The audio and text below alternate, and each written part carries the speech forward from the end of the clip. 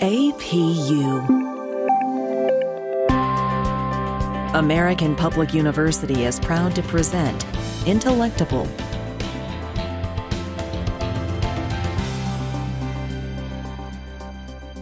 Welcome to the podcast, Intellectable. I'm your host, Dr. Gary Deal. Today we're talking about simulation theory.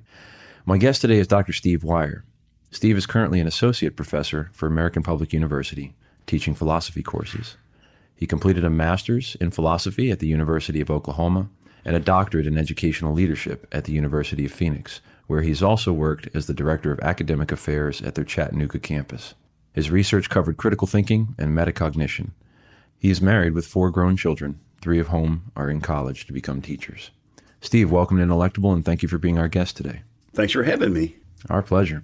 So this is an interesting concept, and I think that many fans of science fiction may be surprised to know that a lot of people who are respected as arguably talented or brilliant thinkers credibly believe that there's some truth behind the idea that we might in fact be living in a simulation.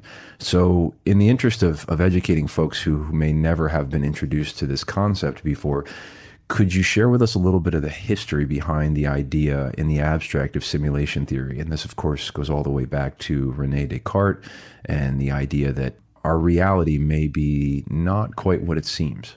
Descartes is interesting because, in a way, what we say about his scenario is not really true. He does imagine that all the things that his senses are telling him are fake.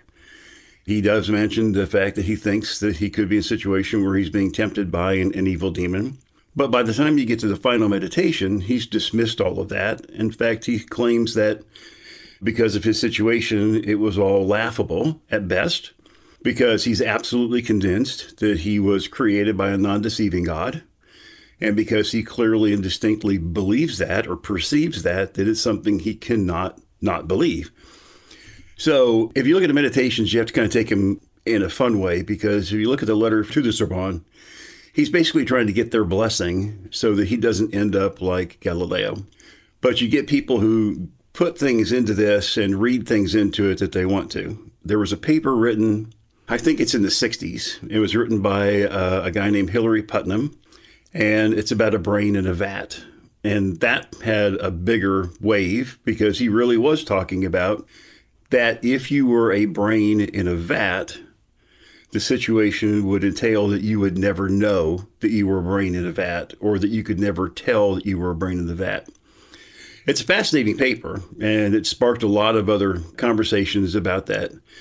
But this conversation's been in philosophy for a long time. I mean, I remember in the 50s when I was in school, we would have it's extreme solipsism. It's like, imagine that you are someone else's imagination.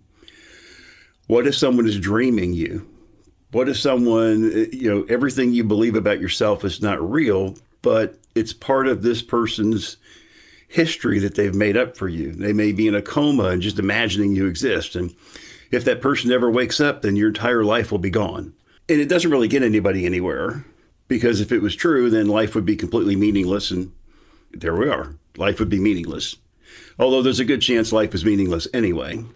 You get to Bostrom, and if you read his paper, he makes some assumptions that are just unfounded. For example, he makes the assumption that if we could create a computer simulation that could directly mimic the function of a brain, that simulation would gain consciousness. But there's no real reason to believe that, because even if we get to where Elon Musk talks about with these games that are indistinguishable from reality, it's still a human person in there, or it's the program's not going to develop its own consciousness. Even though they're talking about the stuff is like making leaps and bounds, there's a great institute in Paris, not Paris, it's just in France. And it's called the Blue Brain Project. And you can look them up, and their stuff is absolutely fascinating. But they have been trying to digitally recreate a mouse brain. They've been working on this mouse brain since 2005, and they're not done yet. So they've been working for quite a while to create a mouse brain. And their hope is that once they create this mouse brain, that they'll be able to do things with the digital copy that they don't want to do to an actual mouse, like change the synaptic connections, change this, change that, simulate various kinds of brain damage, to extrapolate things from that towards humans. But they haven't figured it out yet. And one unanswered question is, once they finally get this mouse brain completely put together, will it wake up? If they enable it to have something called vision, would it actually see another mouse and go, oh, that's one of me? We don't know. The idea that you can create a computer simulation that would gain consciousness is really a step that goes probably a little bit too far. Yeah, so that opens a number of additional lines of inquiry here. So that brain in a vat idea comes back to the notion that if we could simulate all of that for you, you'd have no way of knowing whether you are in fact experiencing something that's real or you're just being fed a stream of inputs, sensory inputs, that makes you feel like the world around you is where you are. What is to say that we, you and I, having this podcast right now, aren't existing in some type of advanced video game of a civilization that's been around for millions of years? This is Grand Theft Auto 47. and you know, we're in the most recent version and we're just computer programs. We can't recognize it because we feel real. And yet this is all a video game to us. How would we know that it's not? And I think those are staggering implications. Yeah, we've talked before. I mentioned that even though I've got my own conviction that we're not, it wouldn't take a whole lot to change my mind. And with the consciousness, I'm really kind of divided because I really do believe that consciousness is nothing but a byproduct of a normally functioning brain. But I mentioned this before, that if you take someone who's been born blind, they never dream of things they haven't seen. So, and just the way the normal brain functions, if you look at the way it develops, you've got the synaptic pruning. After the baby is born, the baby has to have a certain amount of stimulation or connections don't get made. There's a girl named Jeannie who was horribly abused, basically a feral child. And even though she was rescued because she missed these windows of opportunity, she can't speak, can't function in society in a normal way. So it's like your brain has to have actual stimulation through your senses to have the kind of brain connections you're going to have. There's just so much about the human brain that requires that kind of interaction. Now, I guess it could be possible for a sophisticated computer to simulate that, but I have to wonder, like, to what point? Here's an example. If we look into space in the night sky, and I know I've seen Neil deGrasse Tyson talk about the fact that the programmers could build what they need when they need it, and that we can't go faster than the speed of light because that's what time it takes them to build out farther into what they do. But we know, unless we're all being duped, that we can see 92 billion light years away. We can actually process light that came at us from billions of years ago. And I don't know why a computer would do that. I had an interesting conversation a few decades back with a guy who was a young earther. He wasn't young, but he believed the earth was only 6,000 years old. And I said, well, what about all these fossils and things? And he looked at me right in the eye and he said, God deliberately created the appearance of age to fool the non-believers so they'll burn in hell where they belong. Who would want to serve a God like that? It's like, what would the purpose be behind all of this expanse? And we know that the cosmos is still expanding. We know that if physics is true, it will be a few billion years. We're going to end up, if our planet is not one day consumed by the sun, that will be a cold, dead rock in a dark sky. It's inevitable. It's coming. Why would someone build that into the program?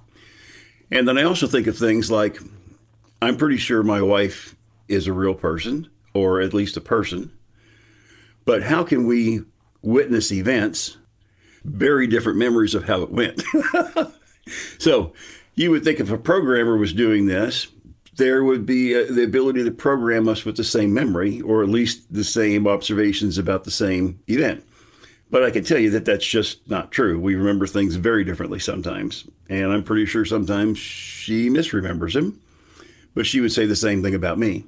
Yeah, I think there's variations there that obviously have to be reconciled or explained in some way. And so I think, in my view, you'd have, if you were leaning in the direction of a simulation theory, you could argue that either A, the variation or the variability was programmed in to create some sense of distinction from one individual to the next, so you don't have a cookie cutter, everybody's exactly the same.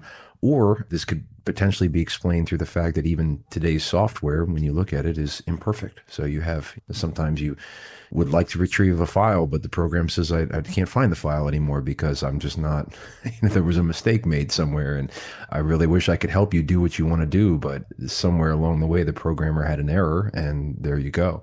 We've been speaking with Dr. Steve Weyr about the implications of simulation theory. We'll be right back after a short break. At American Public University, we believe higher education is not one size fits all. That's why we offer 200 modern programs that build on your knowledge and fit your schedule. Because we believe universities should adapt to the needs of students, not the other way around. American Public University, within reach, without limits. Online classes start every month. Learn more at americanpublicu.com. And we're back. We're speaking today with Dr. Steve Weyr about the implications of simulation theory. Let's get back to the conversation. The arguments coming from people like Musk and others would say that this could simply just be nothing more than creative expression of some civilization. So as to say that, we are sort of a digital ant farm of sorts, that simulates what the imagination, as you pointed out earlier, of some, whatever you want to describe as real civilization producing the equivalent of a novel or a video game that plays out a story. And we're all just sort of characters in that story. And you could think of a real ant farm, and they're watching us through a digital, looking glass as we kind of bump around in this video game and experience challenges in our digital lives and our fictional stories. And they're watching us like a movie. That's confusing to many and frightening to many. But what is interesting to me is the argument about probabilities. And I don't know how much you've been exposed to this, but thinkers like Musk go so far as to argue not just that this is a possibility, but that it's almost a mathematical certainty based on just simple odds of the situation. Have you seen any of that with respect to the arguments that go further than to say, yes, it's possible we're in a simulation, but that it's almost a definite conclusion that we are? I have, and it's kind of a numbers trick. You really can't extrapolate anything from a sample size of one. So at the moment, we're the only universe that we know of. We're the only planet that has life that we know of. Now, when the James Webb telescope is fully functional and starts sending back information, that may change. And then it may need to be revisited. But right now, all we know of is us. And to try and imagine even 1,000 years in the future would be very, very difficult.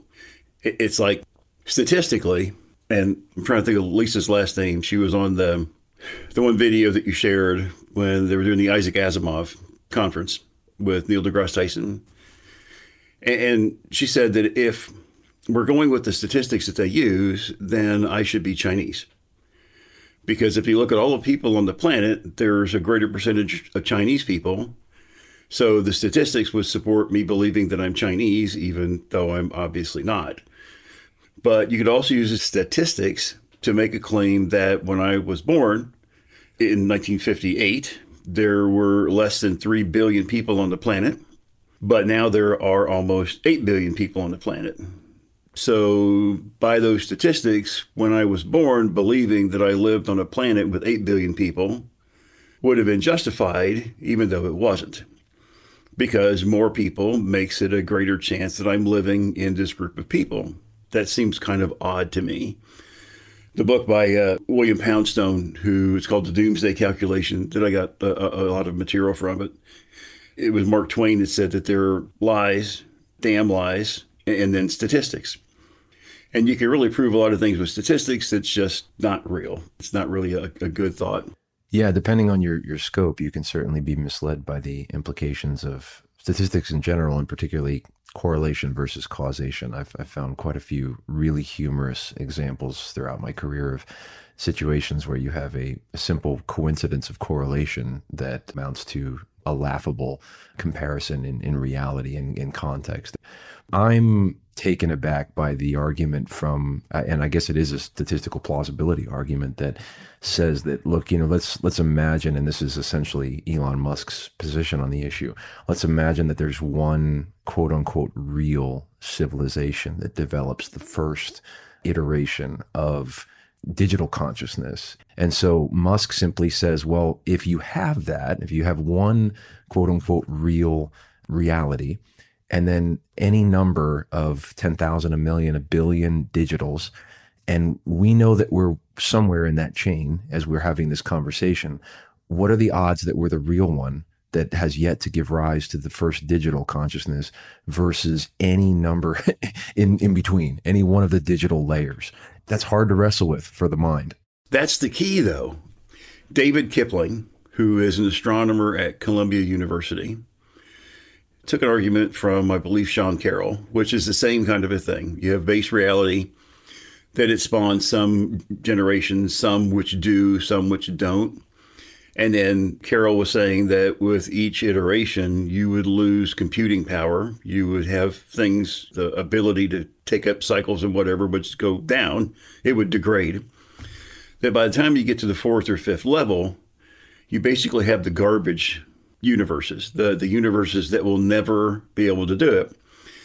And the math that Kipling uses to work on his side shows that since we are currently living in a reality where we do not have the capability of creating a simulation or simulated reality where consciousness would exist, he said there's a 98% chance that we are living in base reality.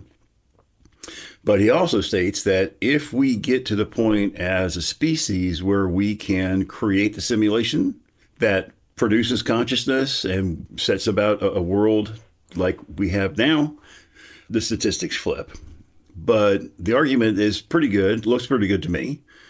So I can take a 98% chance that I'm in base reality and a 2% chance that I'm not. But some of it we'll just have to wait and see. I would love to look forward to retirement someday. It might be nice to go and enjoy the stuff I've built.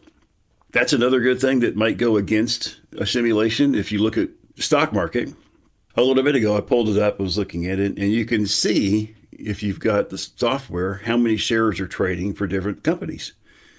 So when I'm sitting there watching something like Google, and you can see hundreds of thousands of people buying and trading shares, looking at like Apple, millions of people trading shares. You could go in and look at stock options. And unless someone's just programming numbers to be fake, I don't know why they would do that. And the market is, above all things, irrational. And I don't know why someone would create a stock market that was irrational. And that actually opens the door to the ethics. I don't ever hear anybody talking about the ethics. We have people die. We have people get into tragic accidents. We have people get into situations, children die of brain cancer. It gets to the creator problem. I mean, if the programmer is deliberately setting that up, then isn't there something a bit twisted about the programmer who would put that much pain on one of his or her creations? So if you're creating this reality, why would you create something like that? But that gets into the whole problem of evil thing and the whole deal with God either choosing not to stop evil. But it does seem kind of bizarre because the program is literally snuffing out fake consciousness, if it's fake consciousness. Or we should have a lot less consideration for humans, because if we are in a simulation, then somebody can just hit replay. Yeah, these are interesting implications that sort of could cause you to spiral into a nihilistic attitude about the whole thing, because none of it matters if we are in a simulation. And as you were describing that, I was thinking about here in the real world, most of us don't really lose sleep over the idea that we might even inadvertently step on an ant And we treat our video games with far less consideration than the ant. We do unspeakable, horrific things in video games. And frankly, I'm a party to that. I've played Grand Theft Auto before. And if you're familiar with that game, I mean, it promotes the most despicable kind of criminal behavior. In fact, the whole purpose of the video game is to be a successful criminal, which includes robberies and murders and all manner of things. Obviously, the vast majority of people who play these games and do horrific things in the video games would not do them in our reality. But it is interesting to think about, what does that mean for the ethics of a simulation, and would anything matter anymore? Exactly. And when, again, we can actually have this conversation now about any sort of deity, because the evil still exists, wherever you want to call it. To think that people are deliberately programming it, and of course, it just all flies out the window. It's bizarre. One more thing that I think, to me, it's fascinating. It's our health. I have something called essential tremors. No big deal. It's not anything, it's kind of neurological, but it's no huge thing. But if I don't take my medication, anytime I try to hold something with two hands, my hands shake. So you could call that a glitch if you want to. But it just seems like if it were a computer program, what an odd glitch to make.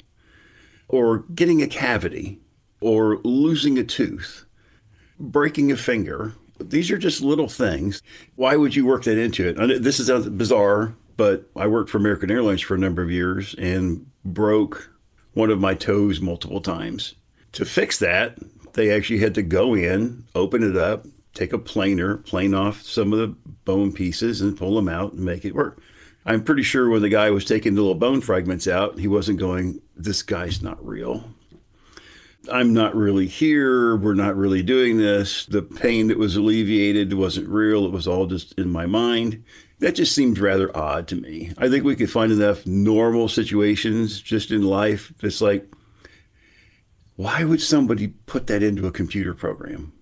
And it just doesn't seem to make much sense. Yeah, the question becomes whether that was by design or, like you said, as a result of a glitch.